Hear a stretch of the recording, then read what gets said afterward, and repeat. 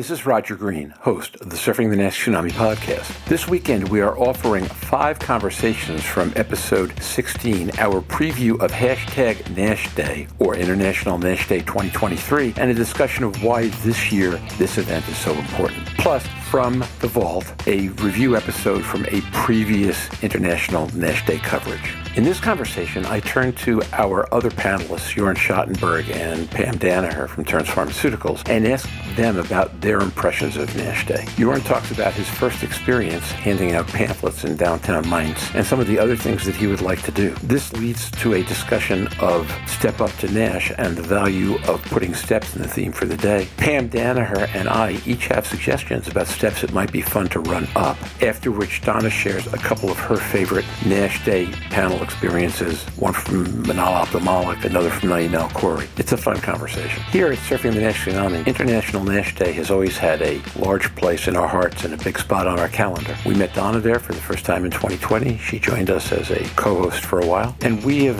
enjoyed participating in this event and seeing it grow and flourish over time. 2023 will be no different. So sit back, listen, enjoy, learn, and when you're done, join the conversation on our LinkedIn discussion group.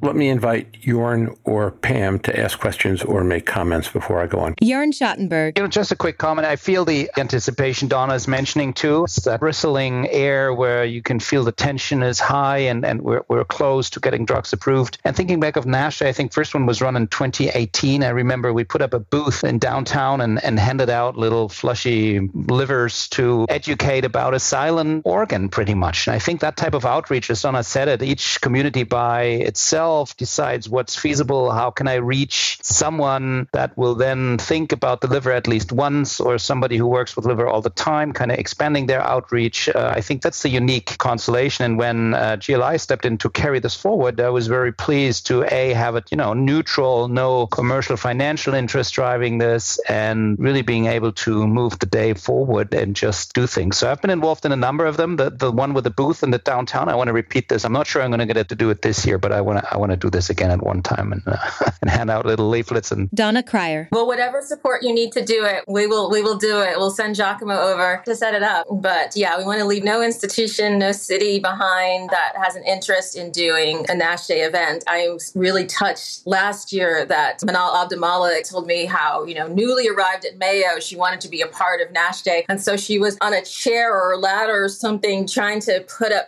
NASH Day posters herself. So the janitorial staff quickly came to her aid, but also started asking questions about, well, what is this? And she was able to start educating, even from that position. That it is in the can-do spirit of NASH Day. We're going to give her a lot more support this year. And I know she has a fantastic event, has invited Mary Ranella, world renowned, of course, to partner with her on that event. So we are able to support her much more fully in that event. So we offer the same to you. I'm thinking the video of Manal educating janitorial staff while standing on a ladder could have been part of the permanent collection. I wish there was a photo of that. I think it may have inspired, even subliminally, this year's theme, which is Step Up to NASH. So she was certainly stepping up in a very real way on that ladder to make sure that her institution wasn't left out of this awareness opportunity. And so we're asking everyone to step up to NASH. One of the ways that people can do that, and as you know, through our NASH action plan, we make sure that everybody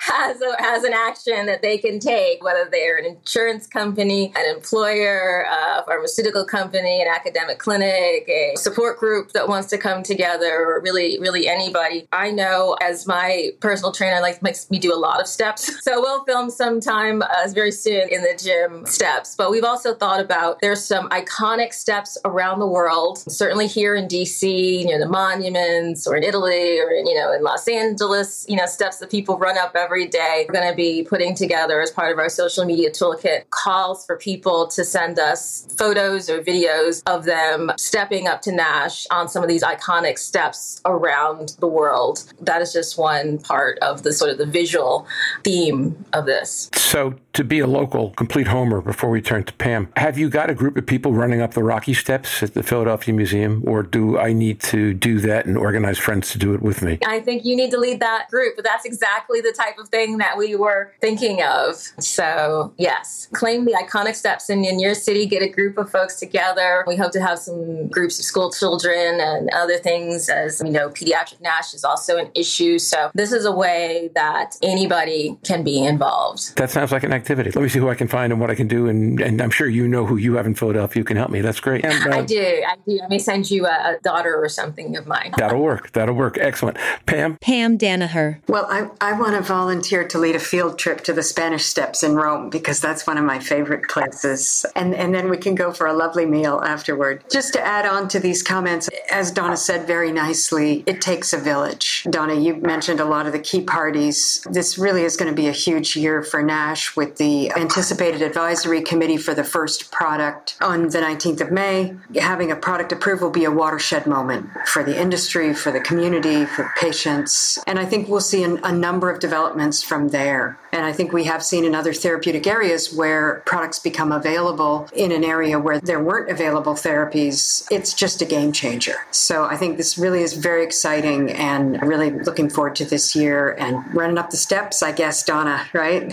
Excellent. I look forward to it. I'll tell the team to hold a spot for it. I think as the team gets ready and we reach out to our community partners and our fabulous nursing and physician partners for ideas and ways that we can be ever more relevant, it's a really useful educational aspect to keep us as an organization, as GLI, very grounded in what does the community need? What are the challenges and barriers to best practice care in NASH in differently resourced environments? We see some place where there are free screenings available. When we went out to visit our friend Naima Corey at Arizona Liver Health, and there are people who aren't aware of that. And so how can we change that? Because the only barrier is people knowing about it. And in other places, there are barriers of mistrust or barriers of different types of physician groups or nursing groups that we've been reaching out to more often, who've sort of heard about this fatty liver disease thing, but are not sure what they should be doing about it right now in the context of organizing NASH Day. It really is sort of NASH 365. We are involved and figuring out ways that we can make this relatable and relevant to every population of people. One of the exercises that we go through is, what languages do we need to have NASH materials in? We'd love to be able to have them in every possible language. And frankly, our website does have Google Translate, so you can sort of do that. But we've added Vietnamese and Tagalog for this year, and my sister-in-law is going to be taking a batch of materials to the Philippines. It's really thinking how we can better understand and better meet community needs and illustrating that through NASH Day. So while it's a celebration always, I think of it too as a way that we can, particularly in the panels that we do on the state of NASH or highlighting issues of pediatric NASH or NASH in Hispanic or African American communities, or when we get global advocates together. I hope people listen to those with an ear towards, okay, here's an issue. Can I step up to help solve that issue, so that at next year's NASH Day, we're reporting out on how we've come further, on how partners who were only able to do a small event can do a larger event, on people who were early in their advocacy have now got an organization around them. When I see the growth of NASH Knowledge, which incubated out of our Advanced Advocacy Academy, and everything that they're doing, not just for Pittsburgh, but that they have hundreds of patients that they now provide find peer support for. That's sort of the legacy of NASH Day. So after the banners come down, social media graphics, the analytics calm a little bit. What happens after is even more important. And so as we've grown as an organization to be able to support people throughout the year, it makes each NASH Day more exciting because then we're able to report on actual results, actual growth where we've had traction in bringing NASH messages to places that they weren't before,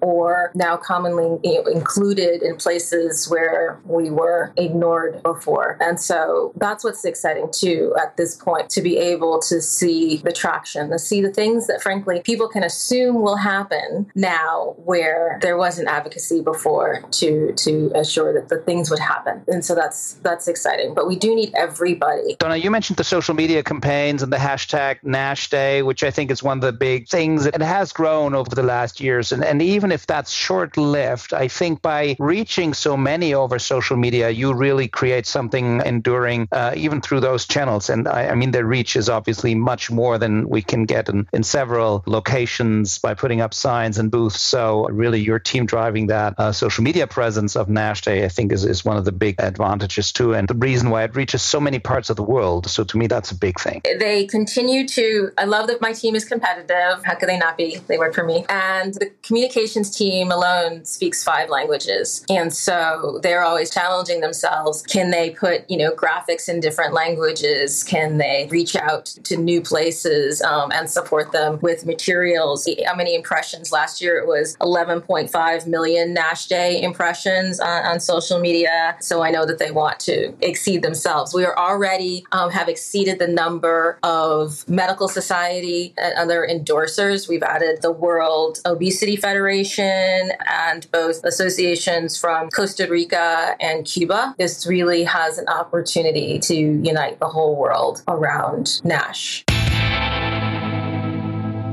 And now, back to Roger.